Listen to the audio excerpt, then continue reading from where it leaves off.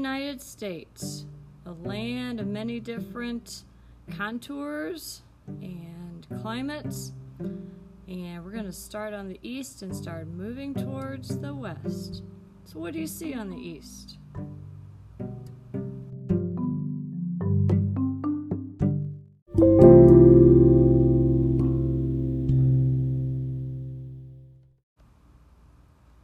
So imagine you arrive on a boat. You've been on the boat, a ship coming from Europe, and you've been on there for over a month, and you finally get to this new coast.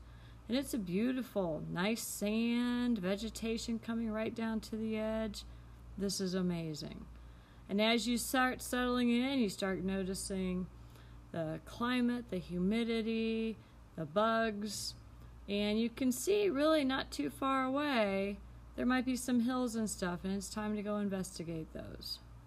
And as you get closer, you come across the Appalachian Mountains. And these mountains they look really intimidating. They're rugged, but there are lots of vegetation, and they're kind of a barrier to staying on the coast because they're a little much to get over.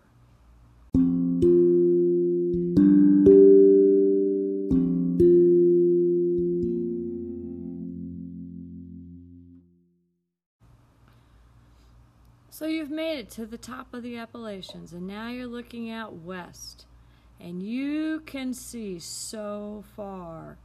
There seems to be a never-ending land. So as you go down, you start going across this land, following the sun as it sets. You're coming across more trees, and then the trees open up into these huge fields of grasses, lots of meadows, and you come across a lot of rivers that you have to figure out how to get over. And all of a sudden, you come up across the biggest river you've ever seen. It's the Mississippi.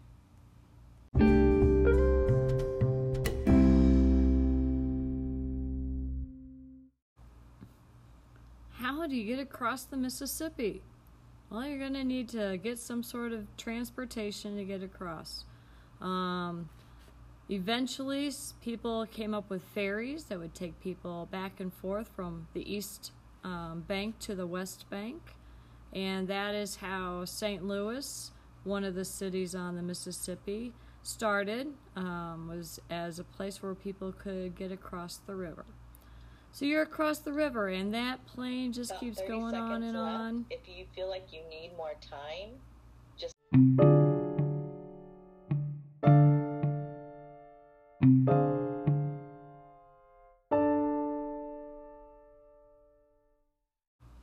So these western plains, they just keep going, all this wide open space. It's flat, it's fairly easy going.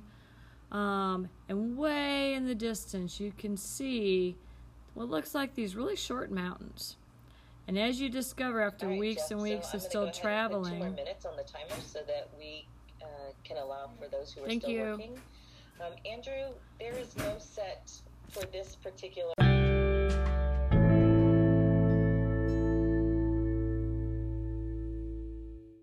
Oop, didn't put the 2 minutes on. But you got a little bit more than 2 minutes.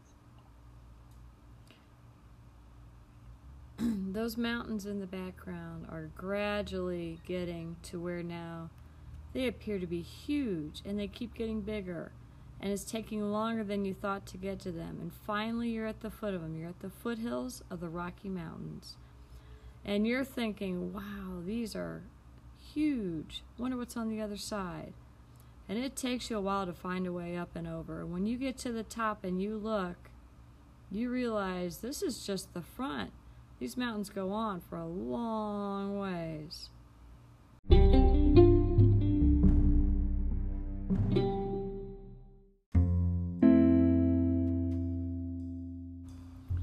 You finally make it through the Rocky Mountains. There were so many ups and downs and deep valleys with rivers at the bottom and steep sides you need to climb to get up.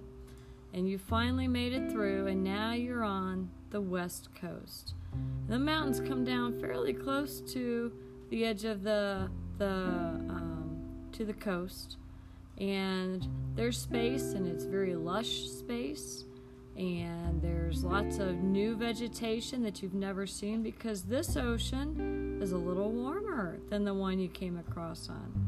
So this is amazing. This is a short, brief look at going across the United States.